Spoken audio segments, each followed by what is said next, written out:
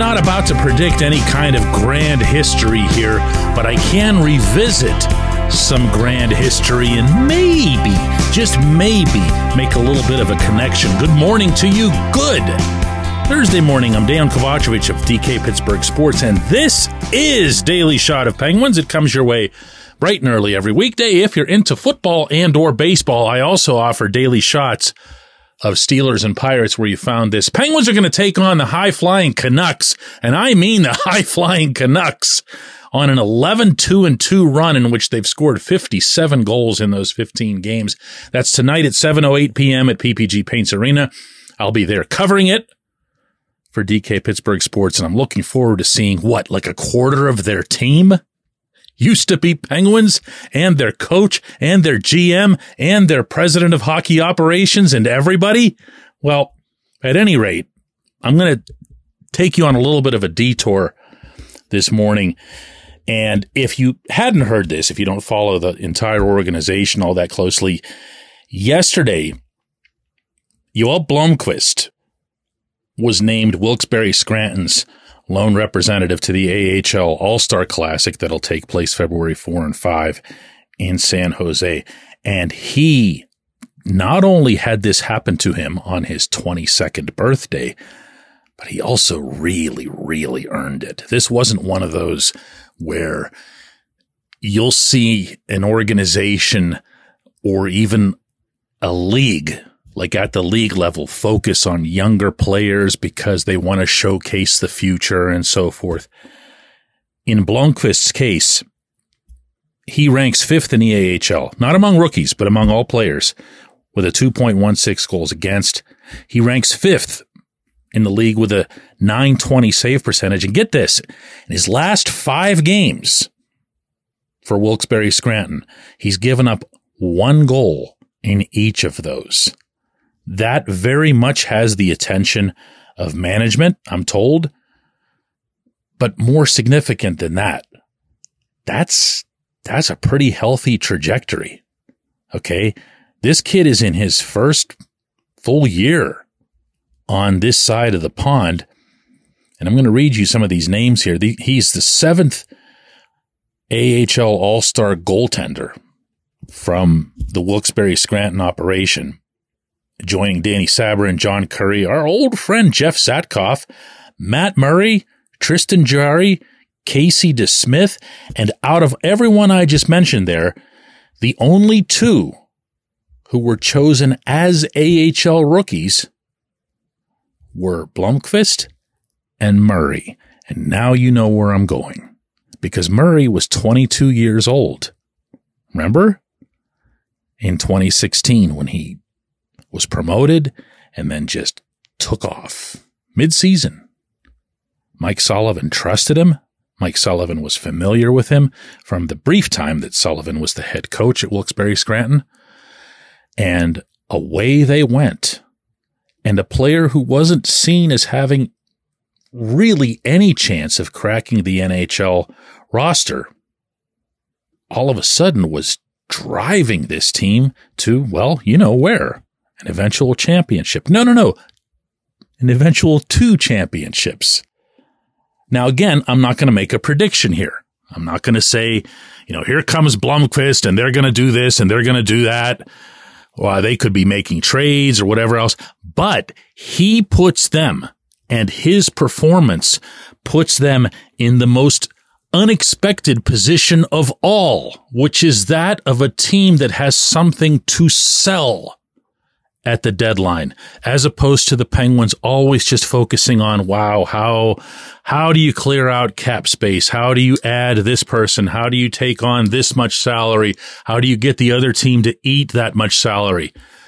There are teams, contenders in the NHL, who are desperate for goaltending.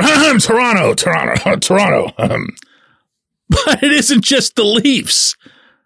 There's more of them in both conferences. And maybe, because all it takes is one, there'll be a match of some sort.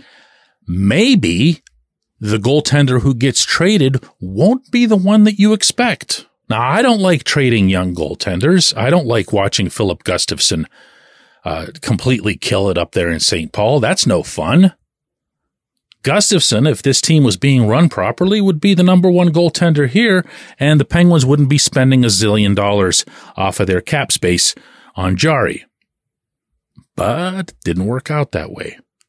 Of course, if I was really rewinding here, the Penguins wouldn't have let go of Marc-Andre Fleury if everyone had known about Murray's injury issues and so forth. And yeah, we could do this all day. What they have right now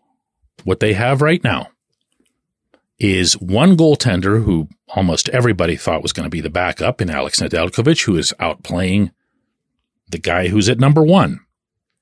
Can he sustain that? There's not much precedent for it, but when you see how hard Nedeljkovic works and how much more quiet his game has become, I think that's the right word for it. He's not splattering himself all over creation. He's staying within the crease. He's really aggressive when it comes to stick handling opportunities, but otherwise he's not flopping all over the way he used to. And then you have Jarry.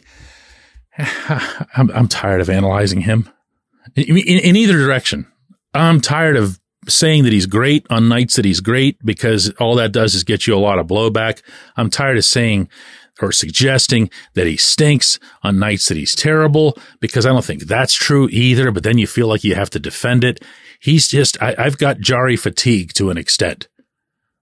And when I look at the contract that was signed between Jarry and Kyle Dubas this past summer, I got a lot of concerns, just like everybody else, and I'm sure that included Dubas at the time he put pen to paper.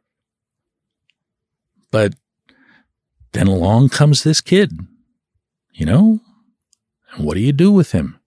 Do you bury him? Do you say, hey, listen, keep battling it out down there with Magnus Hellberg and keep showing us what you got. We want to see a whole year of you. Or do you reach a point where you just go, you know what? Let's just see what he's got. Let's just see what's possible. He's not necessarily Matt Murray at age 22, but he's, who's ruling it out? And if he comes up and shows you something, totally different dialogue, huh? When we come back, J1Q.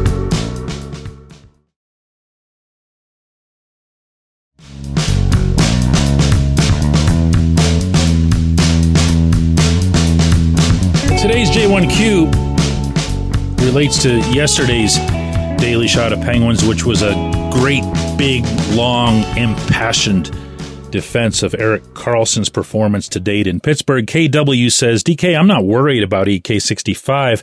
I'm more worried about who his partner's going to be. Ryan Graves, P.O. Joseph. Graves was better in the last game, but he's overall been a big disappointment, and I think a liability.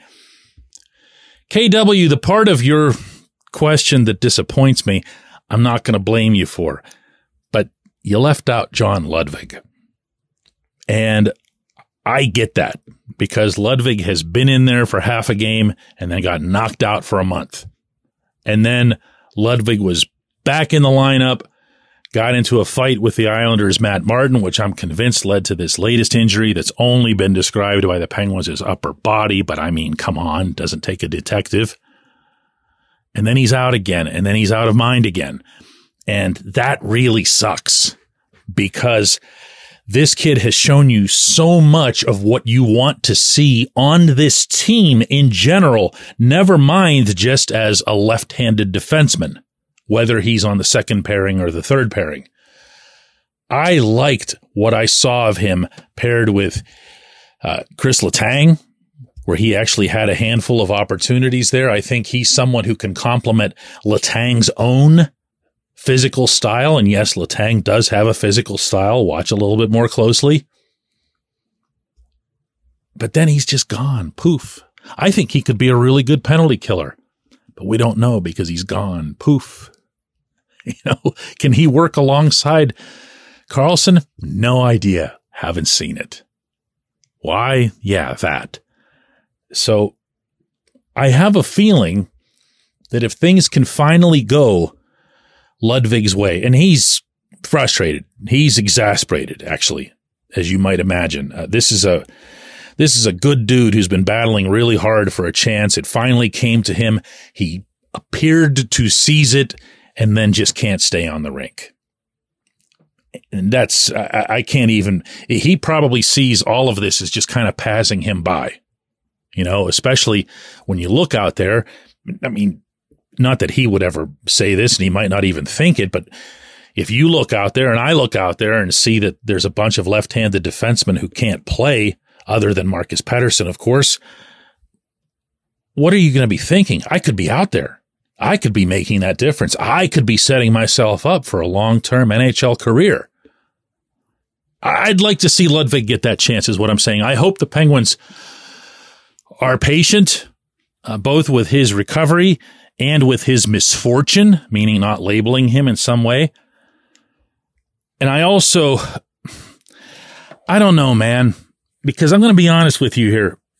In the opening segment, when I'm talking about the Penguins trading or potentially trading a goaltender, the first position that I think of is probably the same one that you think of, which is left D. Sure, you can always add someone or something to the forward group. You can hope that you can stretch your forward lines to the point that you've got a number 3 unit that can pump some goals in on a regular basis. Maybe that's a winger. I don't know. But the first thing you think of, that you have to think of, is that second left-handed defenseman. Because the way you have your right side structured is that Letang and Karlsson are going to eat up a lot of minutes. They're going to play 27, 28, even more minutes. Pettersson, he doesn't get quite that. He's not out there on the power play. He is obviously on PK. But Pettersson has at least shown that he can handle 20 plus without wearing down. That's been a major positive to this season that I don't hear anybody talking about. But then behind that, if you throw off that balance, the balance that they'd hoped they were getting when they forked over all that money to Graves, it's a spot. It's a spot. And it does need to be addressed. I appreciate the question. I appreciate everybody who listens to Daily Shot of Penguins. We're going to do another one of these tomorrow.